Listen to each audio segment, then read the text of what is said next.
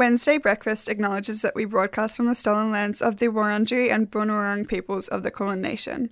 We pay respect to their elders, past, present and emerging, and acknowledge the continued resilience of First Nation peoples in the face of ongoing colonisation and settlement. We recognise sovereignty was never ceded and a treaty was never signed.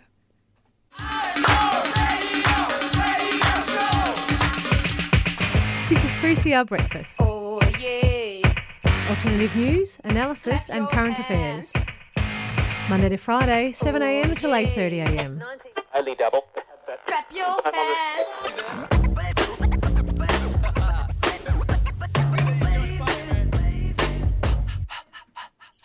You're listening to 3CR Wednesday Breakfast, and it is Wednesday, the 20th of May. In the studio we have Rob.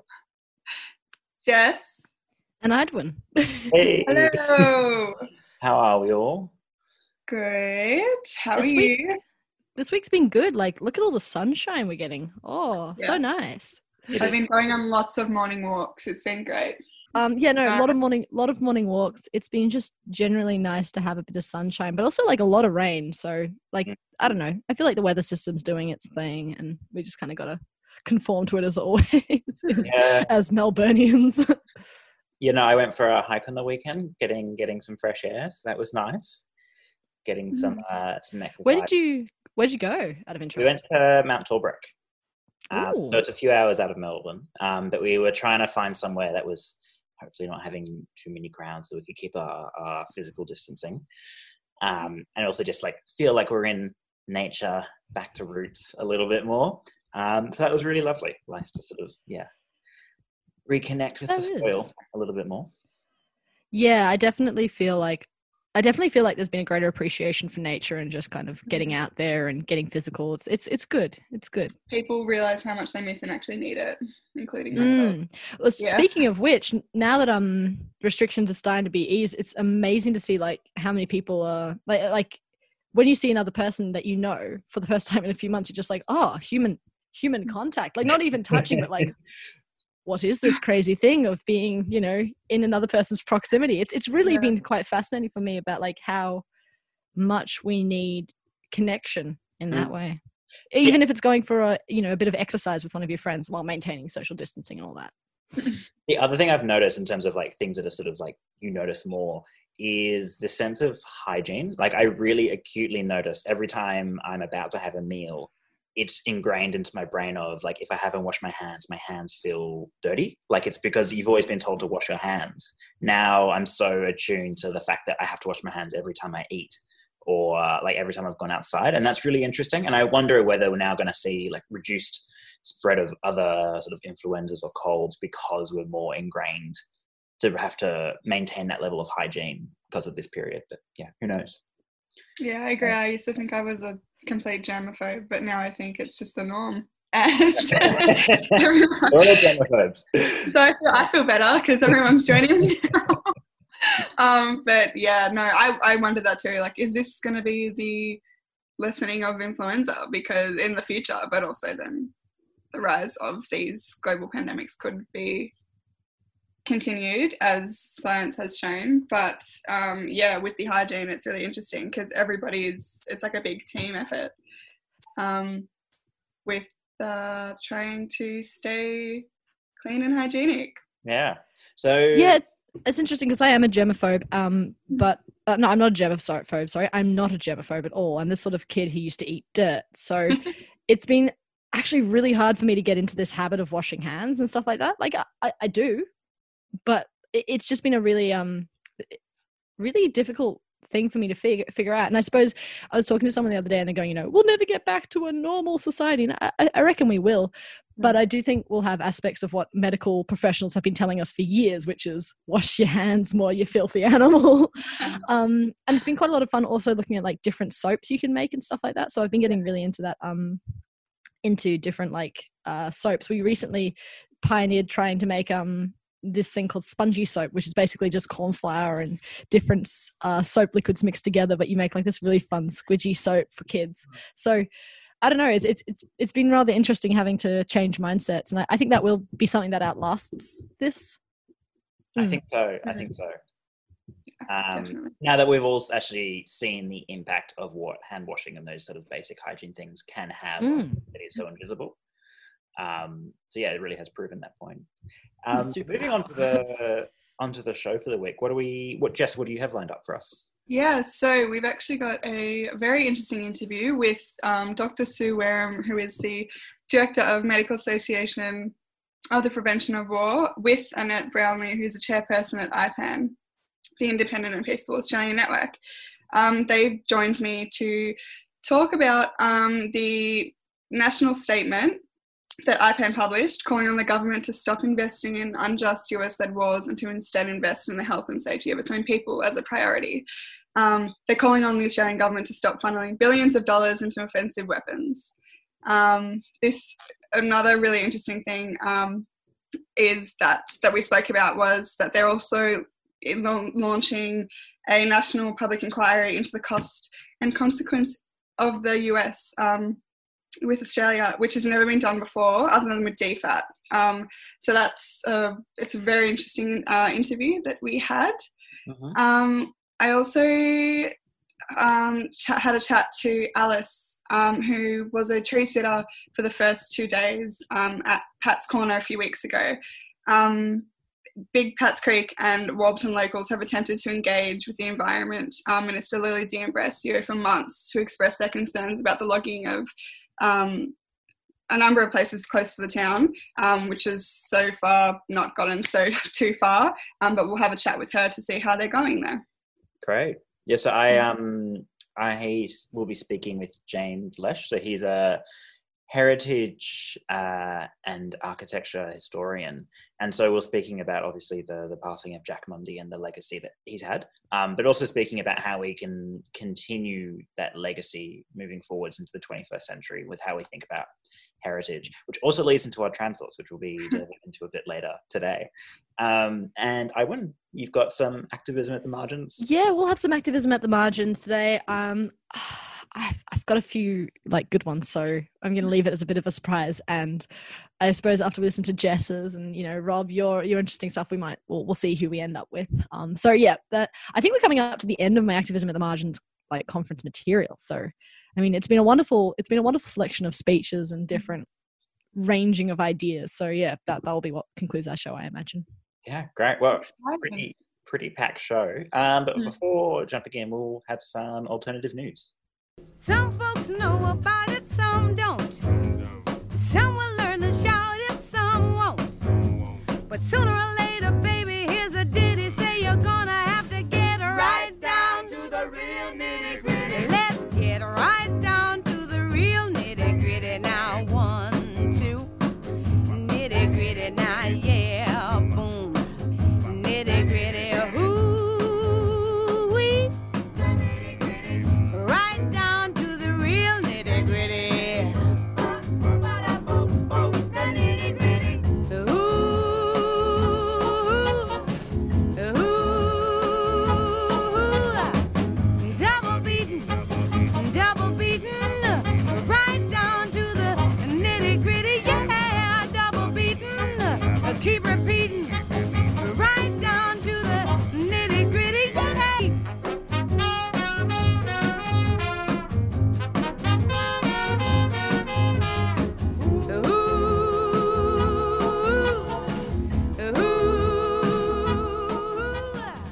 Okay, so on alternative news this week, the Indonesian government has recently announced that it will consider investigating into the 1965 anti-communist purge, which killed hundreds of thousands under the rule of leader Suharto.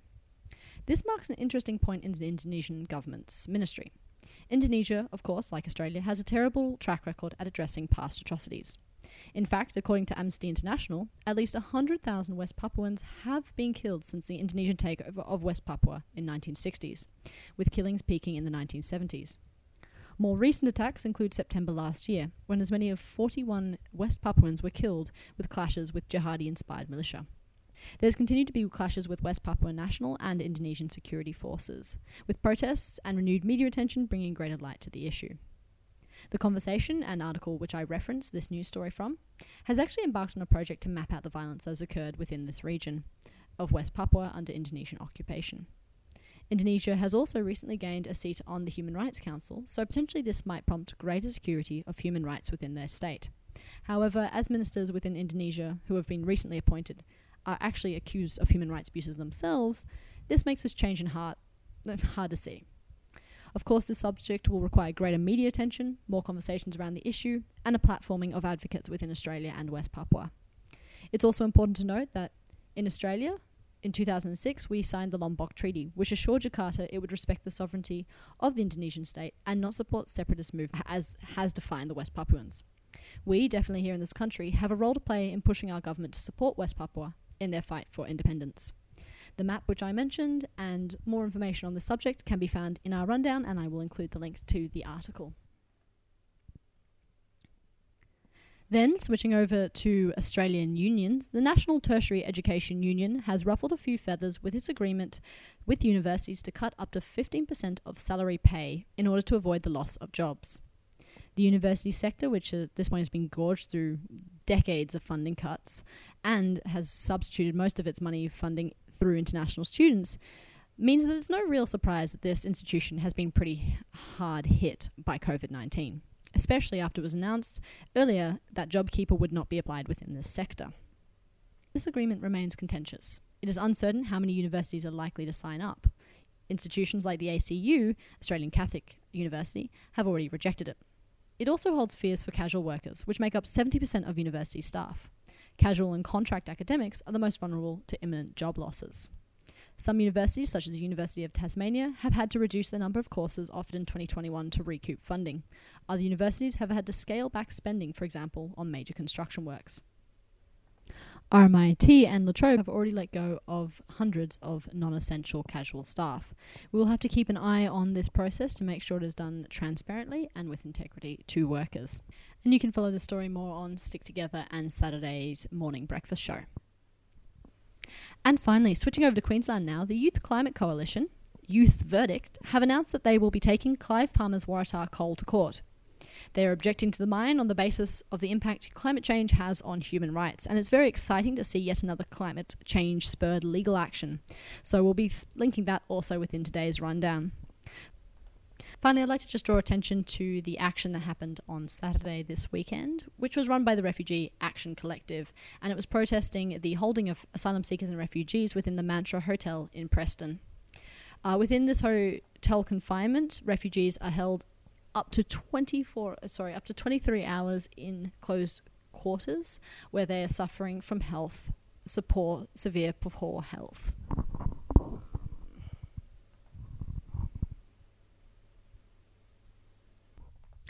The Refugee Action Coalition has also raised the fact that COVID-19 leaves refugees and asylum seekers on offshore and onshore detention centres at a greater risk of contracting COVID-19 and are calling for immediate government action. You've probably seen some of their different protests. Recently, within the past few weeks, we've had drive-bys, we've had mass signs, as well as stage protests with individuals practicing social distancing rules, of course. So we'll also link to the Facebook page for that group and hopefully see more protests and maybe a couple of interviews in the coming weeks. That's all from me this week for Alternative News.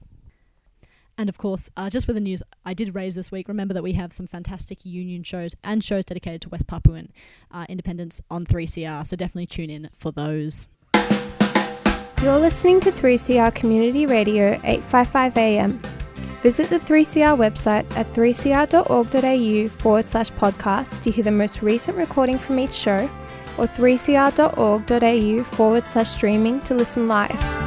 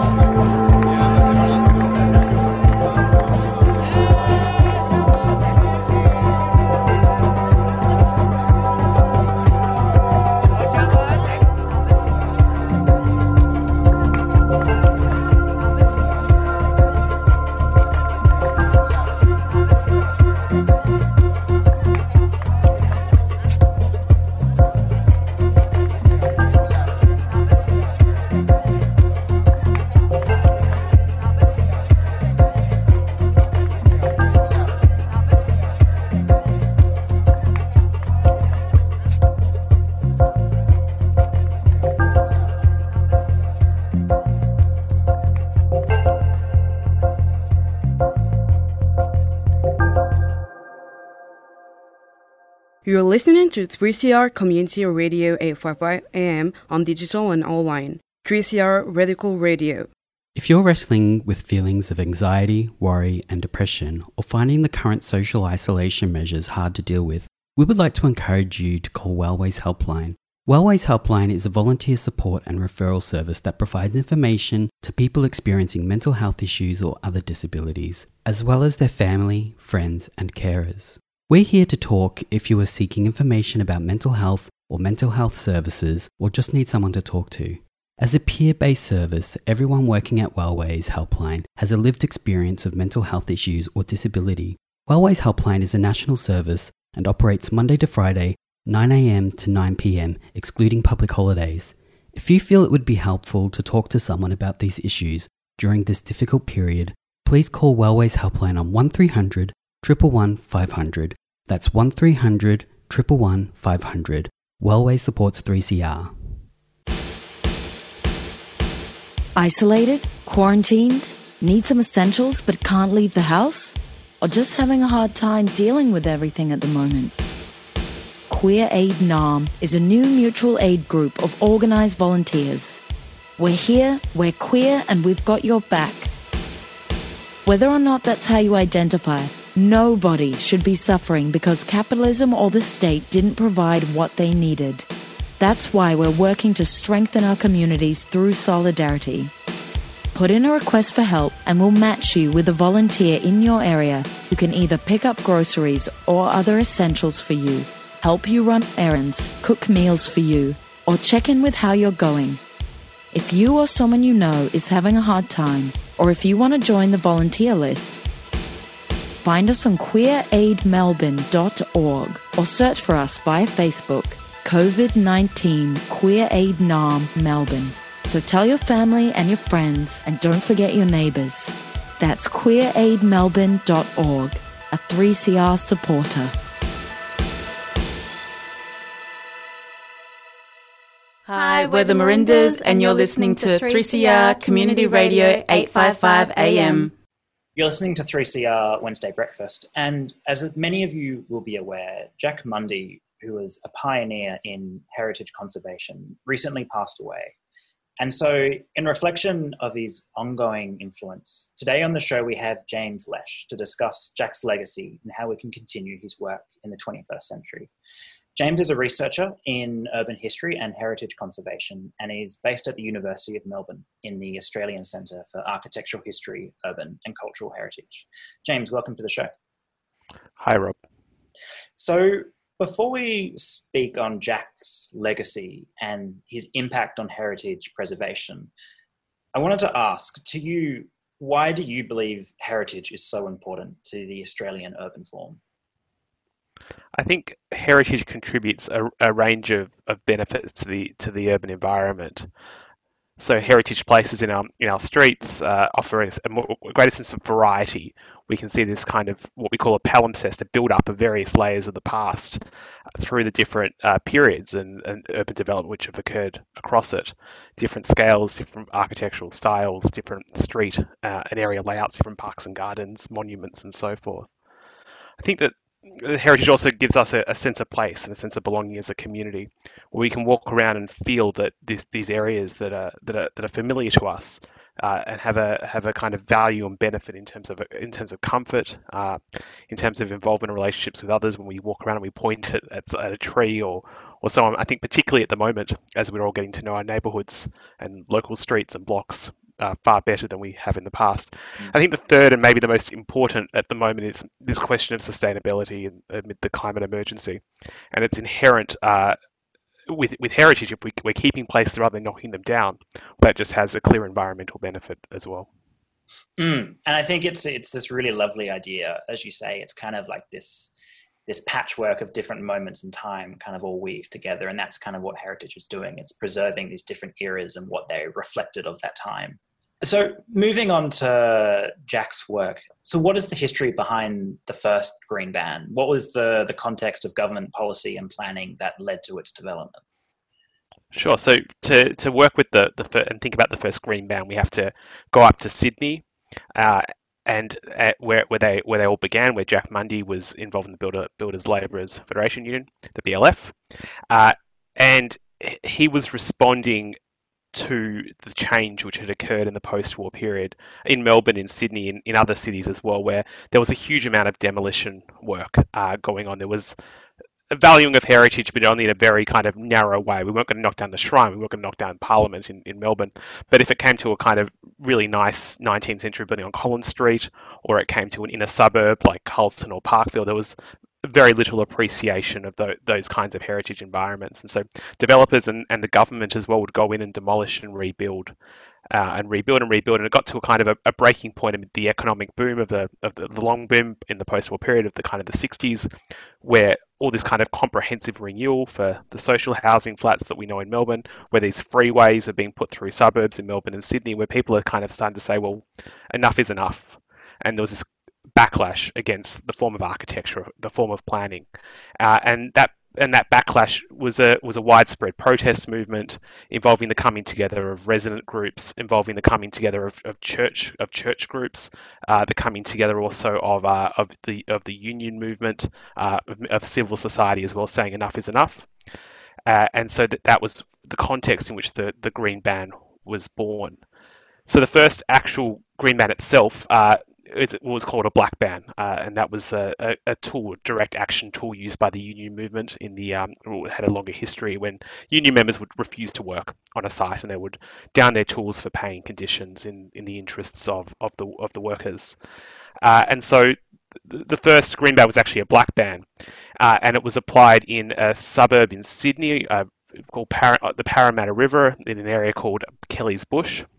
And there was a resident group there, a group of women, middle-class women, and they called themselves the Battlers for Kelly's Bush. And they had a meeting with Jack Mundey, and they had these kind of conversations. And then out of that meeting and conversation, Mundey goes back to the union and back to his members, and he says we should have a social consciousness broader than our own immediate interests as workers. And it was voted on, and the members of the union agreed, and so they refused to work on that area, the Kelly's Bush. And so that was the first black ban, Green Ban, and then over the next couple of years, the tools were down in a range of places, in Sydney and in Melbourne as well from that moment.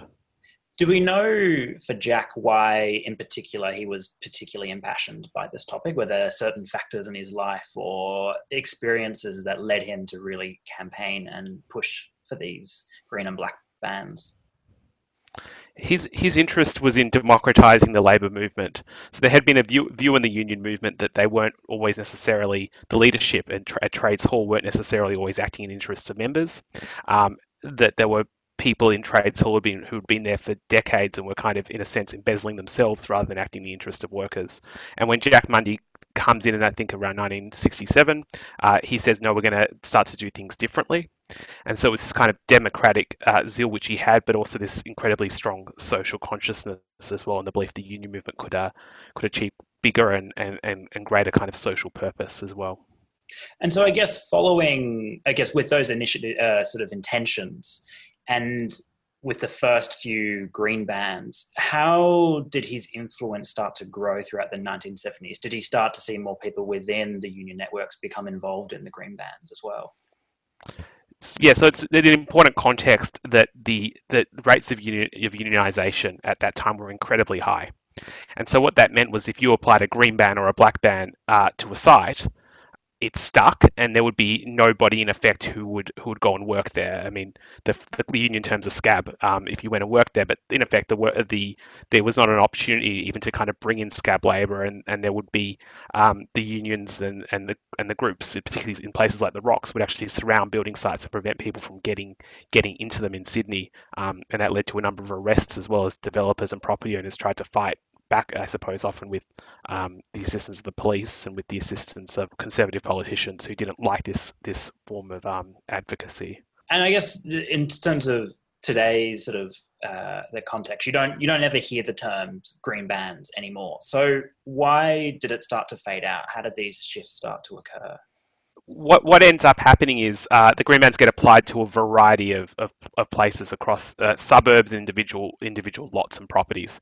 So in Melbourne, you can kind of read out a list of places which were subject to green bans from the local union movement here, places that could potentially not be with us today, like the City Baths or the Queen Victoria Market, the Gothic Bank, which is where the ANZ is on Collins Street, Regent Theatre, Windsor Hotel, Princess Theatre, where the Rialto Towers is today around Collins Street, Tasman Terrace, Carlton, Parkville, Fitzroy. So it got to a point where all those places, the immediate threat of their development had started to dissipate, and that happens in the early 70s because there's an economic crisis with the oil crisis. Whitlam comes to power expecting that the long boom will continue, and it doesn't, and so eventually it's kind of the economy fades, the developer, the money fades. The threats kind of go away, so it kind of is this feeling like the contemporary political, it's like this bridge over this moment in time, and by the time we get to the other end, well, they're no longer necessary anymore, the green bands. And the reasons they're no longer necessary is because governments at all levels, starting in Victoria in 1974, legislate for heritage protections, both for individual buildings and for areas. And so all those places get absorbed into the new heritage system that comes out of the moment. I guess touching more on the way that heritage is managed today, have we regressed to a more conservative hands-off approach to heritage, or has it matured over time, would you say? So the system itself, the governance system we have for heritage, has continued to evolve since that time, since the 70s, and the approaches taken have very much evolved. In some ways, the system is very similar to what was set up then, through the listing system, for example, the planning system that gets upgraded in the 80s for area-based protection. In terms of the culture around it, it's almost as if, in some ways, there isn't that huge social movement anymore around heritage, at least not in the way of that time. And I think there's been a kind of change, a changing attitude towards it as well. But I think any time that there's been work done thinking about and considering and asking people, are you happy to have heritage protections in a kind of an abstract sense, I think the community kind of accepts that as a given these days, when perhaps at an earlier time they wouldn't have. The other thing I find really interesting, reflecting on particularly Jack Mundy's work, is that the green bands were a very unique moment in time, and were a product of a unique moment in time. They sort of captured this 1970s democratic spirit and applied this energy to questioning the poor urban development and heritage methods that you outlined earlier. And so, as you write in your article in the conversation, this moment really established people to feel empowered and to start to claim their right to heritage in their own city. And so, reflecting on the kind of urban paradigm that we currently exist within and the evolved governance and characteristics since the 1970s, what kind of actions can we take today to equally experience that feeling of empowerment in relation to heritage today? I think that it almost leads back to one of the things that we started talking about around this question of sustainability and the environment, and in the urban professions, but also more broadly saying what's wrong with what we currently have. How can we upgrade it and modernize it? The environments that we're working in, that we're living in, that we love and really have a strong impression on us. How can we keep those into the future? How can we have a sense of continuity in our urban environments? And I think that comes out of that moment in particular. I think this idea that there's a social justice and community dimension to heritage, and that community dimension should be at the heart of conversations around heritage. I think that's the other key thing which comes out of it. And I think in terms of that community dimension, that social justice dimension, it's when community groups still get together today in Melbourne. It's drawing on the best of those ideas from that time. And so I'm talking about debates around, for example, the Windsor Hotel or the Palace Theatre Metro nightclub, which saw a huge outpouring, and one which is close to me because I was a little bit involved in it is the debates over Federation Square.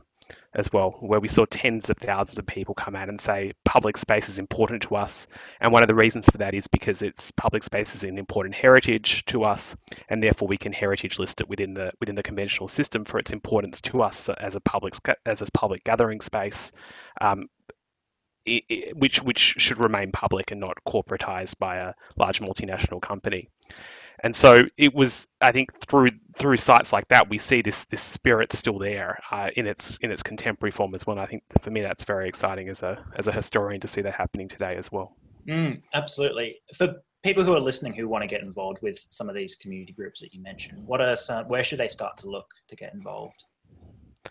I think it kind of sounds a bit old-fashioned in a way, but the National Trust has a really fantastic, really spiritful and really energetic group of people who are advocating for a range of these issues. They've just announced, for example, their the Tree of the Year for those who are interested in Melbourne, which is pretty cool. And they have a blog called The Trust Advocate, so I checked that out. There's other groups like Melbourne Heritage Action and others on Facebook. The group I'm part of, Citizens for Melbourne, and was part of the Federation Square campaign. We're up there, you can check that out as well. And there's a community on Twitter and so on, all talking about these issues all the time. Yeah, great. And finally, what do you find personally most memorable and motivating about Jack Mundy's legacy? I think for me, it's the idea that heritage is more than just about stopping things from changing and from being developed. Rather, heritage is about a community claim to place, and it's about a sustainability claim to place as well. Wonderful. Well, James, thanks very much for sharing your thoughts. Thanks, Rob. You're listening to 3CR Community Radio 855 AM. Visit the 3CR website at 3cr.org.au/podcast to hear the most recent recording from each show, or 3cr.org.au/streaming to listen live.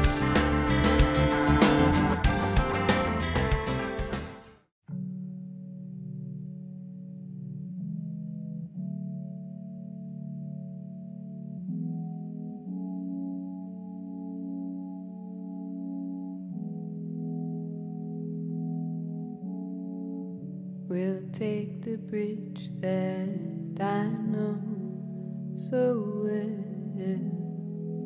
There's so much sky here, you look but don't tell. And I will seem close, your heart break. And I will seem close but far away.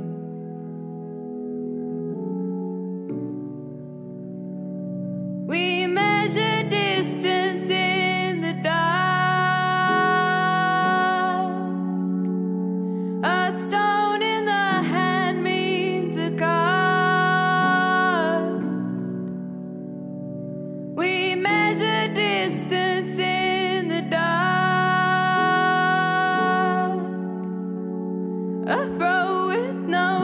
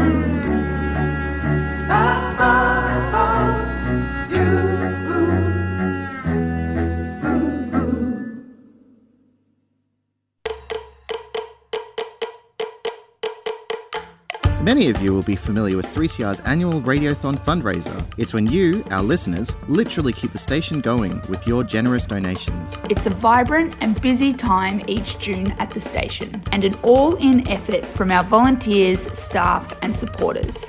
But in 2020, under the COVID-19 restrictions, we need to do things a little bit differently. So stay tuned for our June station appeal. It'll be online, on point, and be asking those of you who can to make a donation to keep 3CR alive. 3CR, your station in struggle and solidarity.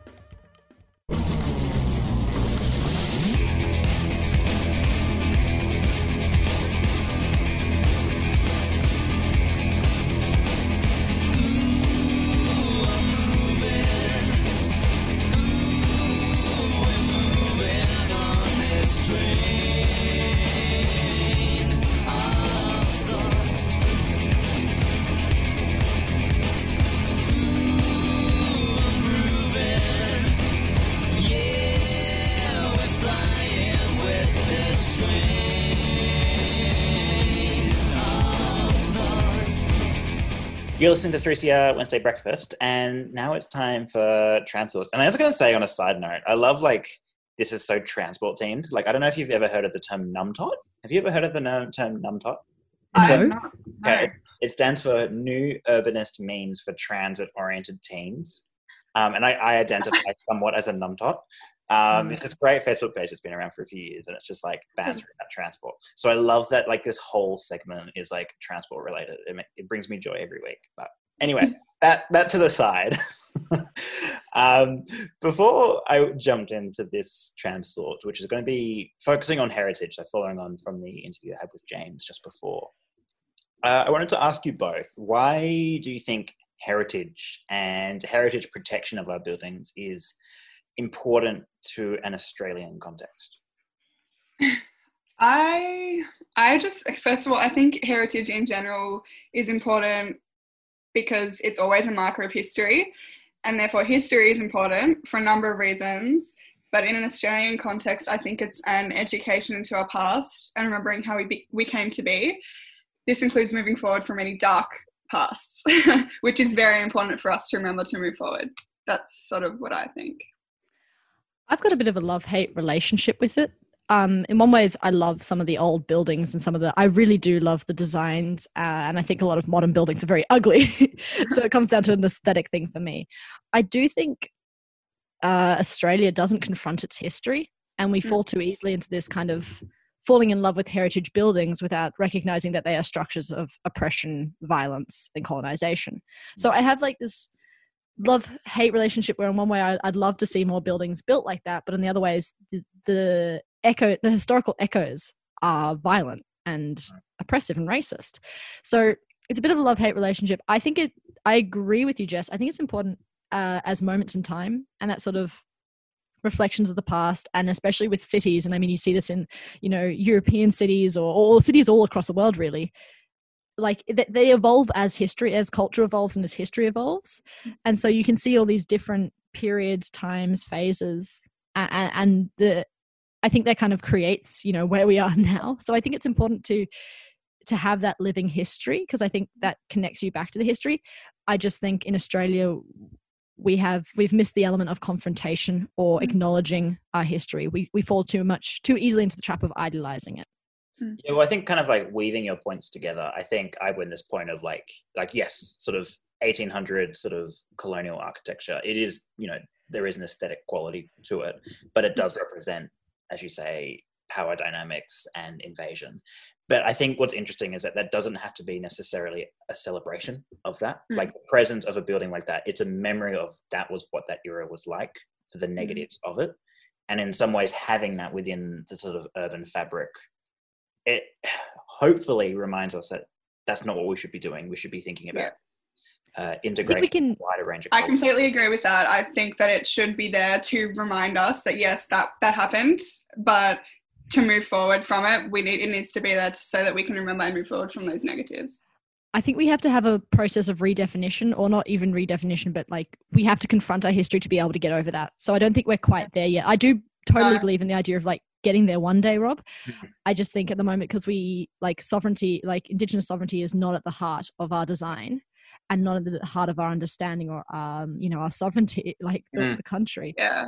That can't be reflected. Like we haven't challenged that power dynamic enough yet to be able to have that better, more informed relationship or complex relationship. It's kind of one of those things of to reach that point, we have to go through a sort of real questioning of what the importance, that what those buildings represent, and then we kind of reassess the value of them in a sense. It's reassessing. Yeah.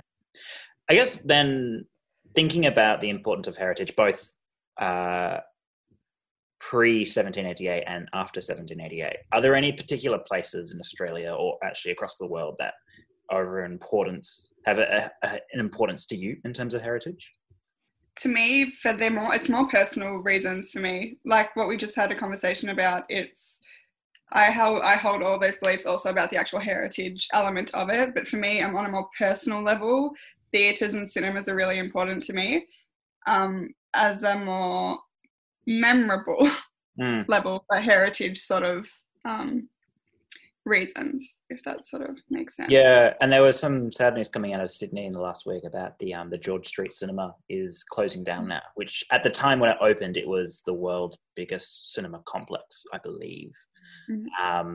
So yeah, that's a kind of a sad moment for Sydney cinema history, and it's like one of many cinemas that have been closed down over the years in that time. Yeah, I think I just have a soft spot for the arts culture, and I think that it's important that we hold that sort of heritage, even if it was a colonialist era, unfortunately.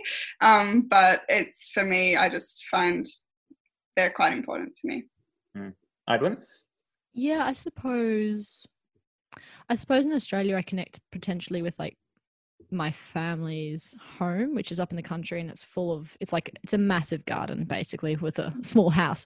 So I connect with that spot because it's got flowers that I've grown up with, flowers from all different parts of the world basically in one collection. So I suppose that's one of the places I hit. I think also I live in the eastern suburbs, so some of the eastern hills and ranges and that foresty area I really do connect with because I spent a lot of time growing up in it. And I think I also spent time growing up with it with people who appreciate, acknowledged and did teach me about the complex nature of, the state of affairs in Australia. Internationally, I have to say probably places where I know my family are from that I'd also connect with, like Cornwall, Ireland, Scotland, like areas in those regions. I have gone over there and found a certain connection, stuff like that, I suppose.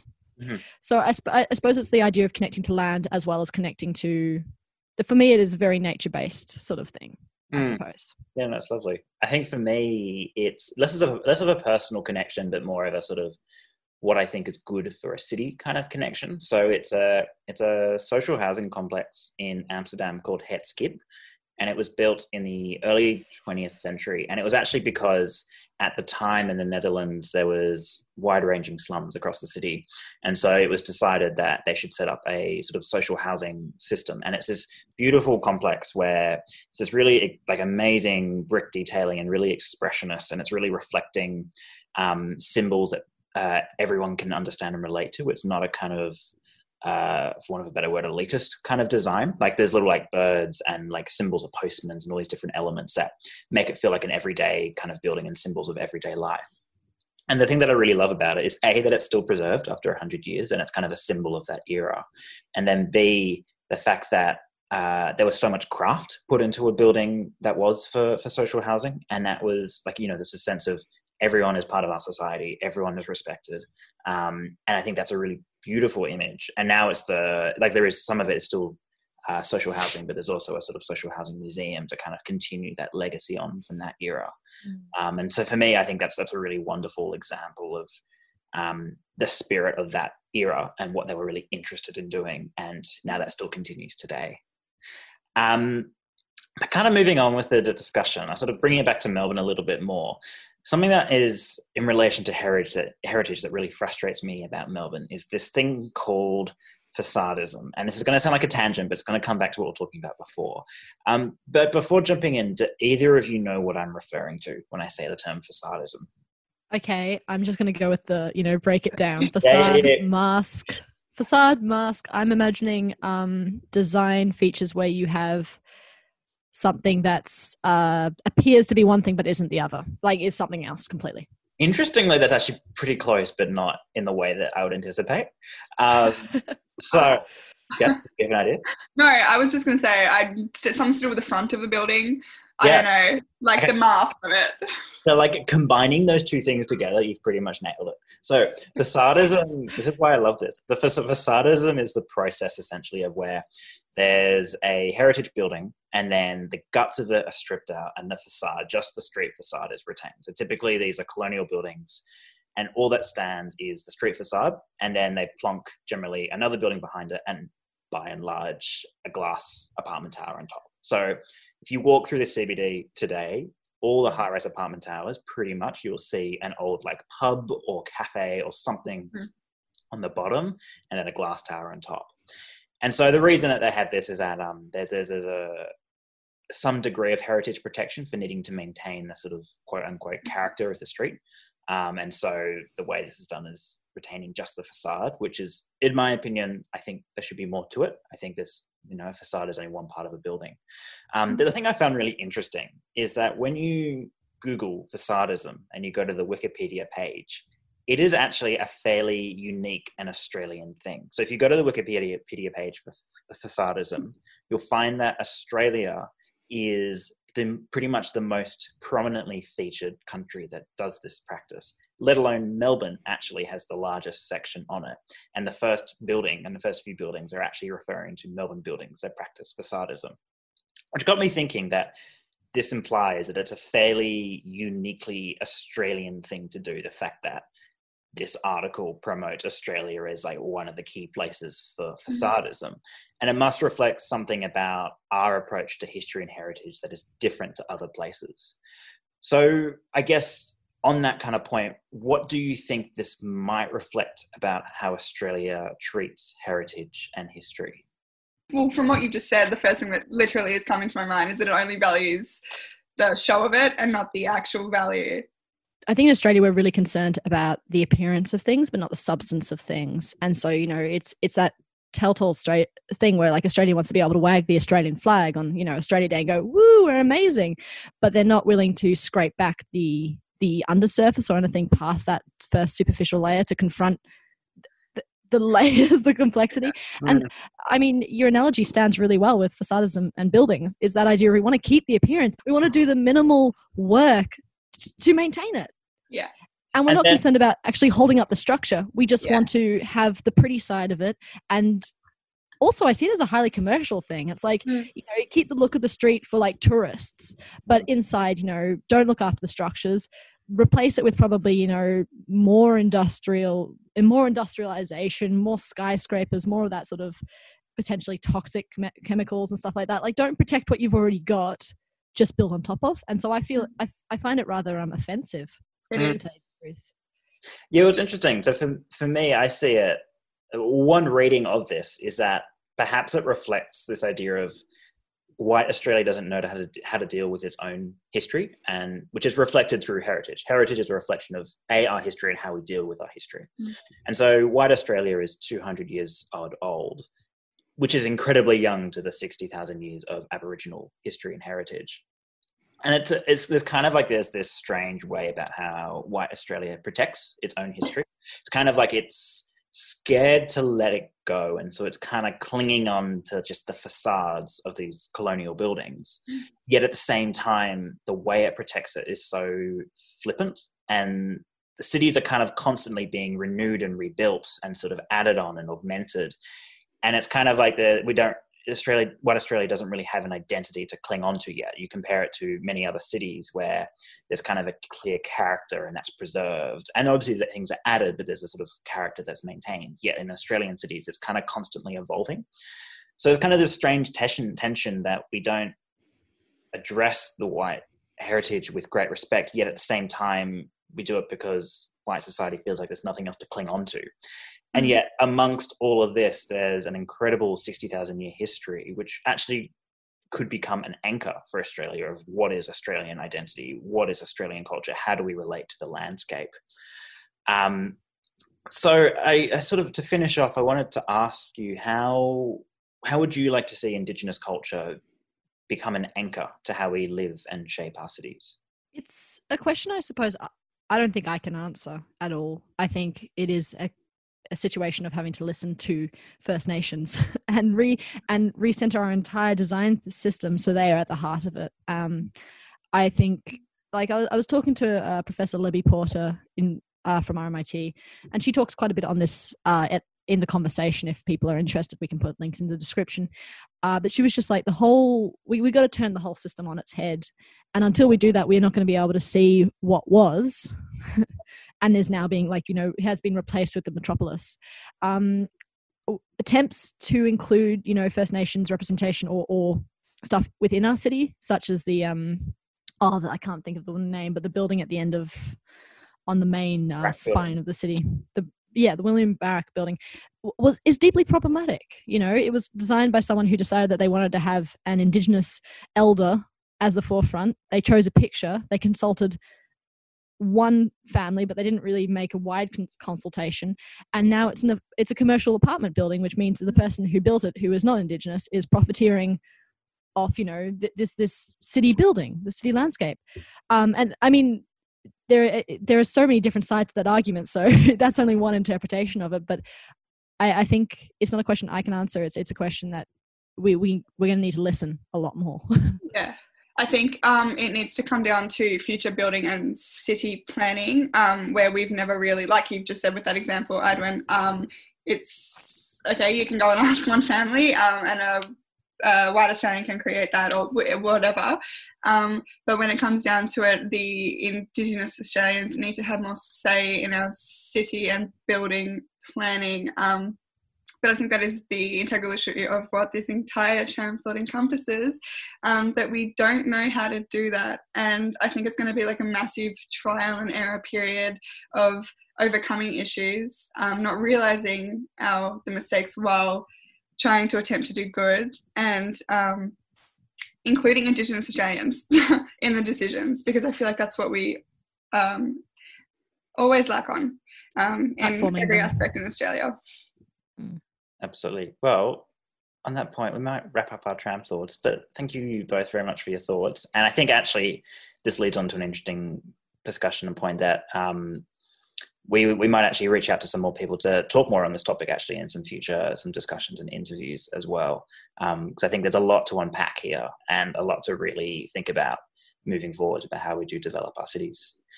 You're listening to 3CR Wednesday Breakfast, and up next we have some community service announcements. Goongerah Environment Centre is a grassroots community organisation campaigning for East Gippsland's precious forests. For over 15 years, we've been using direct action, citizen science and community engagement to stop the continued logging of precious native forests and threatened species habitat. After this summer's terrible bushfires, there's an even greater urgency to protect what remains, and the Victorian government haven't ruled out plans to log the small fragments of unburnt forests and so-called salvage log in burnt areas. It's now so important that forests and wildlife are protected so they can recover. Head to gecko.org.au to keep updated with the latest news and to get involved. Gecko acknowledges the logging is happening on the stolen lands of the Gunnakurnai and Bidwell and Monaro people, and that sovereignty was never ceded. A 3CR supporter.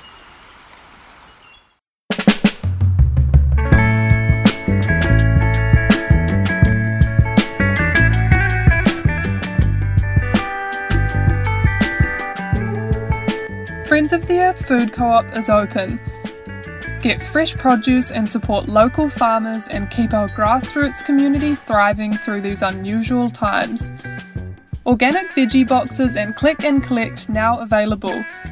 Visit www.foefood.org/click-collect to place your orders. Or pop in store at 312 Smith Street and see how we're adapting with our new physical distancing layout.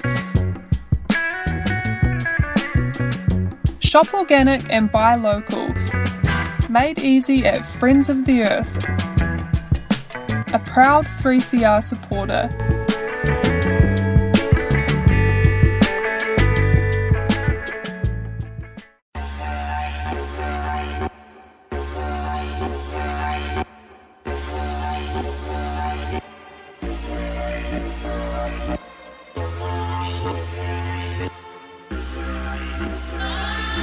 Jingiwala, Walibayin, Garma, Jogomala.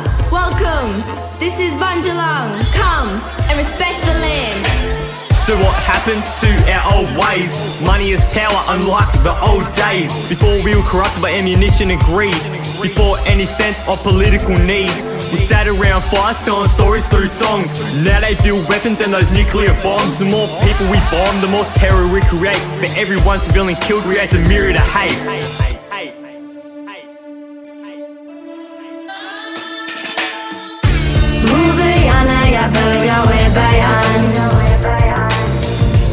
All stand together, yeah, under the sun. Uniting the people with the power as one. Telling stories with spirit, we feel it in our heart. Connection grows stronger. So now segregation is a new operation. Trump defines this as a champion nation. Our cultures are divided by what we've all lost. The lies of the media comes with a cost. We're bringing it back, yeah, we're closing the gap. The voice of the youth telling stories through rap. One people standing together as one. Mubayana Yaba, Yawa Bayan. Let's talk about Australia, starting with the first fleet. Destroy the sacred sites where the tracks would meet. To understand the future, we must look at our past. Come together as one with many questions to ask. Like why we being banned from our land? Held at gunpoint, but who's in command? Come on now, we respectfully demand to be treated as one, cause equally we stand.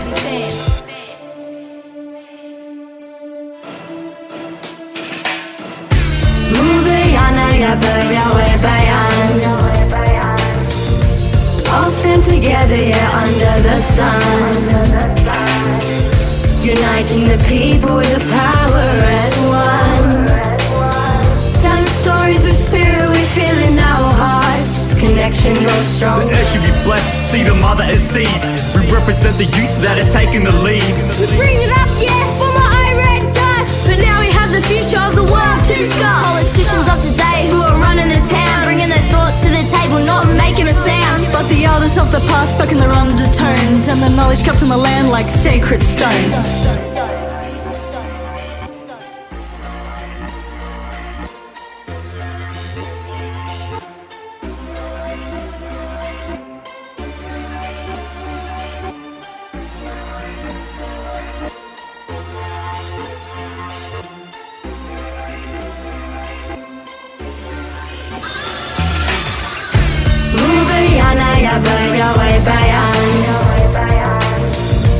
All stand together, yeah, under the sun.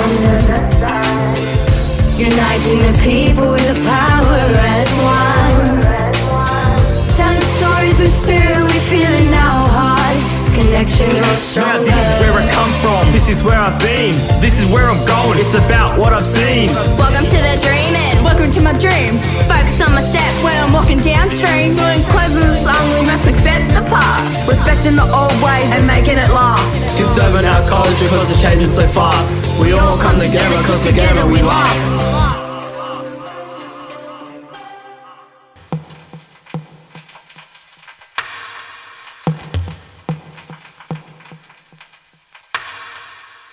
You're listening to 3CR Community Radio. 855 AM. The Independent and Peaceful Australian Network, otherwise known as IPAN, is a national network of more than 50 members and supporting organisations that work towards putting pressure for change in the hopes of a truly independent foreign policy in Australia. IPAN, with the help of the Medical Association of Prevention of War, has recently released a media statement calling for the Australian government to stop spending billions on warfare and to instead put healthcare first. On Saturday, IPAN published a national statement calling on the government to stop investing in unjust US-led wars and to instead invest in the health and safety of its own people as a priority. They are also calling the Australian government to stop funneling billions of dollars into offensive weapons, with the Australian government being one of the largest importers of US arms of both commercial and government origin in the world. Scott Morrison is aligned with the idea of, quote, taking whatever actions are necessary to protect Australia, aiding allied military bases in countries such as Iraq and Iran. The 2016 Australian Defence White Paper committed to increasing Australian defence spending to 2% GDP by 2021.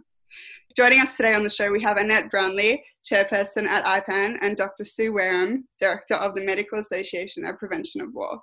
Thanks for coming on the show today, Sue and Annette.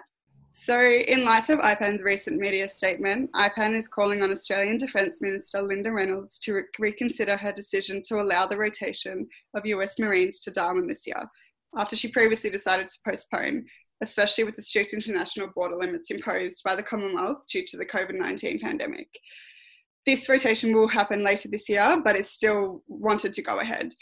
Annette, you commented in the statement, as Australia reels from the massive social and economic impacts of the COVID-19 crisis, we call on the Morrison government to immediately halt this year's annual rotation of US soldiers through Darwin. Annette, do you think there's any chance that the government will cease the rotation of US soldiers in Darwin completely? Or is it just going to be put on hold, do you think, until the pandemic is reduced?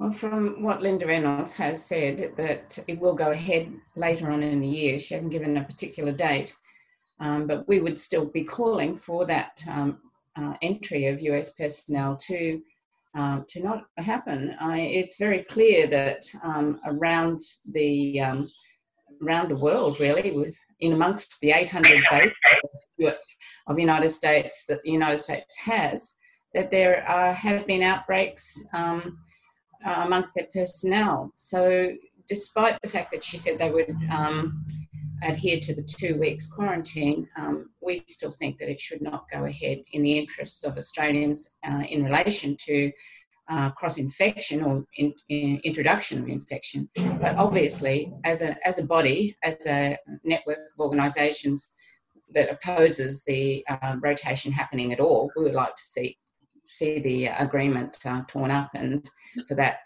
training not to happen at all. Definitely. And have you actually heard anything back from Linda Reynolds? Yeah, we did get a letter back from her in answer, and it really very little of substance in it other than to reaffirm their position.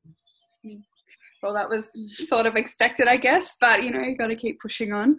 Sue, by halting the annual rotation this year, it would be aiding the cause of a more peaceful and independent foreign policy, as you so strive to create.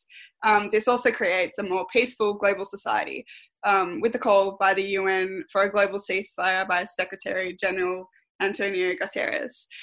This is great for the international community, but how do you think this, if we were able to do this, this will assist Australia in its more local fight against COVID? Do you think it will make a massive difference if we stopped sort of putting our interests into other sectors other than health? I think it would make a big difference if Australia decided to focus away from warfare and onto healthcare, and if we took a really global look at these things. And you mentioned, Jess, the UN Secretary General's call for a global ceasefire, which was very, very welcome. It was welcomed by a lot of people around the globe. It was an extremely important call. And it would be really good if the Australian government would decide to support that with something of substance, and something of substance would be pulling back on our own military efforts at the moment. And the example of the Marines whether they come into Darwin or not, that would be a good place to start. In addition to being another step towards keeping COVID out of Australia, possibly, it would really be an indication that Australia wants to turn away from militarism and focus on health for all the world's people, not just for ourselves, but for all the world's people.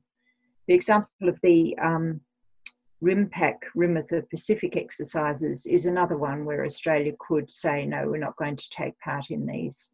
But thus far we haven't heard a decision on that particular issue either. Okay, and do you think that both of your organisations will take a step to fight that if that decision is to continue that program?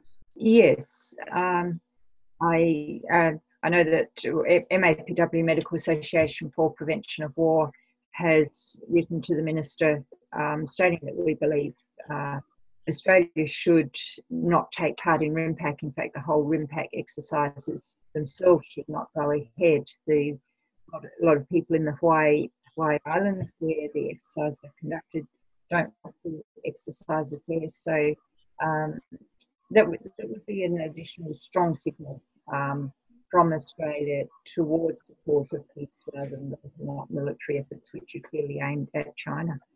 Definitely. Yes, that's something that we have also written to the Minister and encourage people to ring into her offices and really urge her to make an announcement, because although the RIMPAC exercises have been sort of modified, is the word they use, so that there was less on land, they are going ahead, and our own Defence Minister has yet to indicate or tell us whether Australia is going to participate in those. So, I don't think that's a good thing that she's withholding that information. Yeah, and I think that also leads into my next sort of question about sort of human rights and freedom of speech. The public needs to be alert and not have knowledge of the decisions that our government is making. I'm putting this question to both of you again. Do you think that not bringing our forces back home to Australia is sort of a form of a breach of human rights? And how severe do you think this inaction really is, like not bringing our forces home? And for one, A, being that they are obviously over there when they should not be, and B, because we need to be putting all of our expenditures into the health of Australia at the moment. Certainly the human rights issue is an important one, and it links clearly with the issue of transparency, which Annette has referred to. I guess I'd say in response that military actions generally bring in a whole vast range of human rights issues, and this is and the right to health is just one of them, and the fact that military actions everywhere impacts on people's right to health and health care.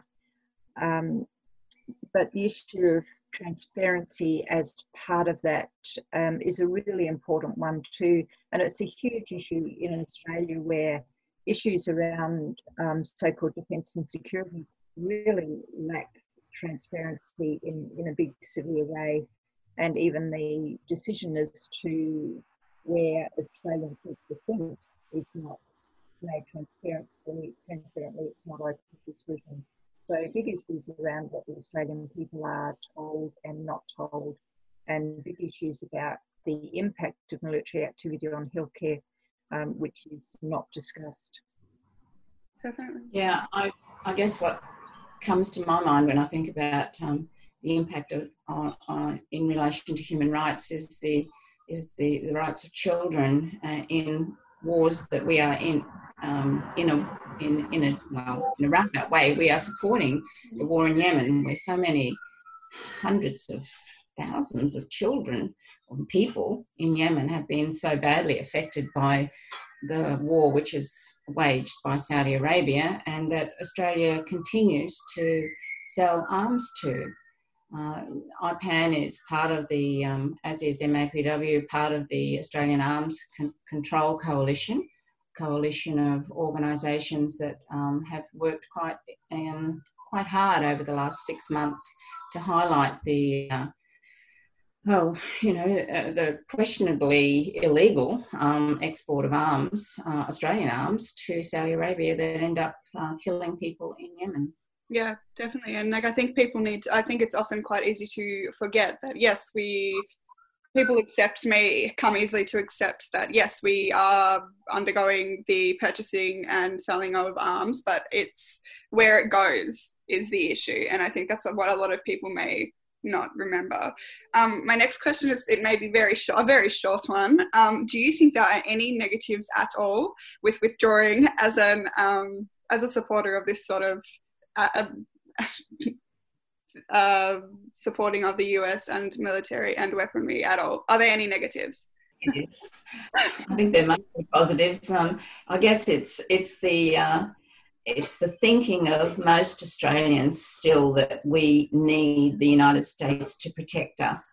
Now, that's the biggest roadblock really to change, because that is embedded through extensive efforts by those that benefit from that, to have this belief in the Australian population that we are a vulnerable nation and we need the United States big military to protect us. So I think that needs to be challenged. That narrative does. I think that's embedded in a lot of people's minds, especially. Perhaps not limited to, but the older generation that is like given this sort of quite narrow skewed media, narrative of that. Sue, did you have anything to add? I didn't quite catch the question. This will need to be edited. So the question was about whether there are any negative aspects to pull back the alliance. Yeah. Right. Yeah. One of the I'd say in answer to that question that overall Australia, as IPAN and NAPW make this point quite clearly, Australia needs a more independent policy, and that overwhelmingly would be to the benefit of Australia and the global community.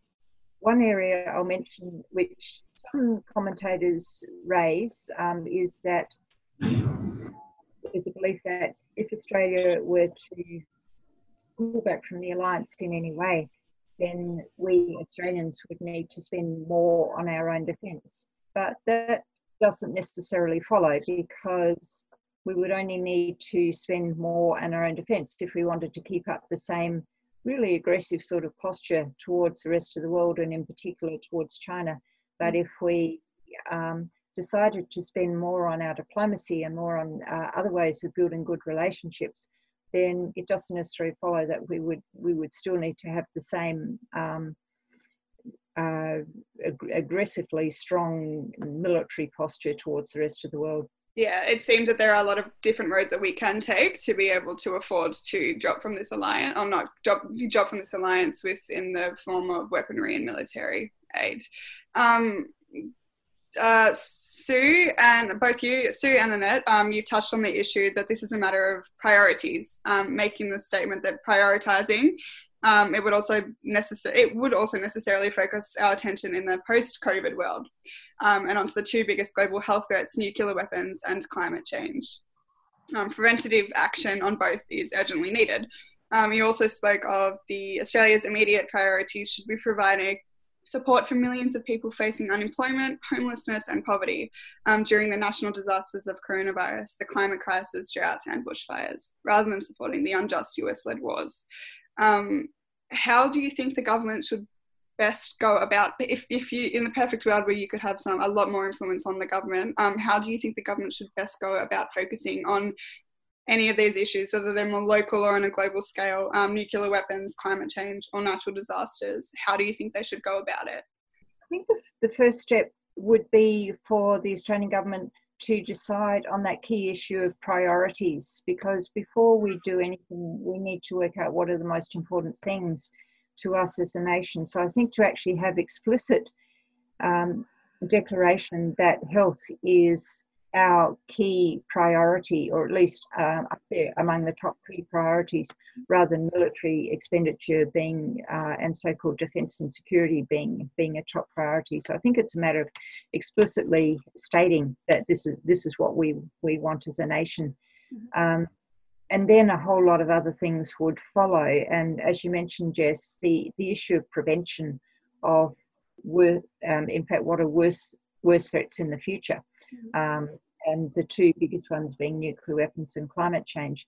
And if our focus is on health, then we can't escape from addressing those things and from putting in place a whole raft of actions, which would be, well, in relation to nuclear weapons, we'd be stating that these weapons must all be eliminated. We don't want to be so-called protected by them. And Australia could and should sign the Treaty on the Prohibition of Nuclear Weapons, the Nuclear Weapons Ban Treaty. And on climate change, the responses there, they're pretty well known that basically we need to drastically cut our carbon emissions, we need to stop supporting the polluting industries, and we need to fastly transition to a renewable future. So there are a whole range of things that need to be done, and the answers are there. It's just a matter of the government committing to them. Definitely. I will actually stop that question there, Annette. I'll get you to answer one more just because we are running out of time.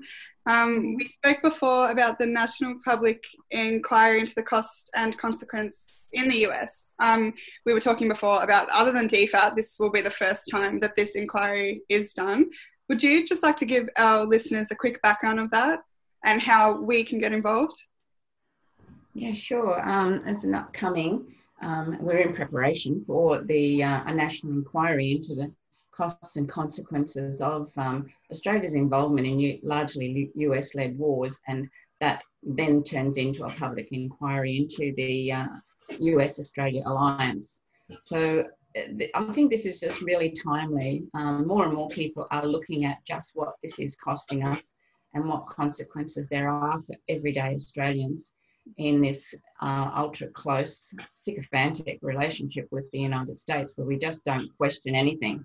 It affects us economically, it affects us in our relationships with our neighbouring countries, it affects us in our ability to negotiate and have the benefits of working with people around the world, whether it's working with China on COVID or the whole international community on climate change. These are some of the areas that are impacted by us so blindly sticking with the United States, whether it's at the United Nations or whatever.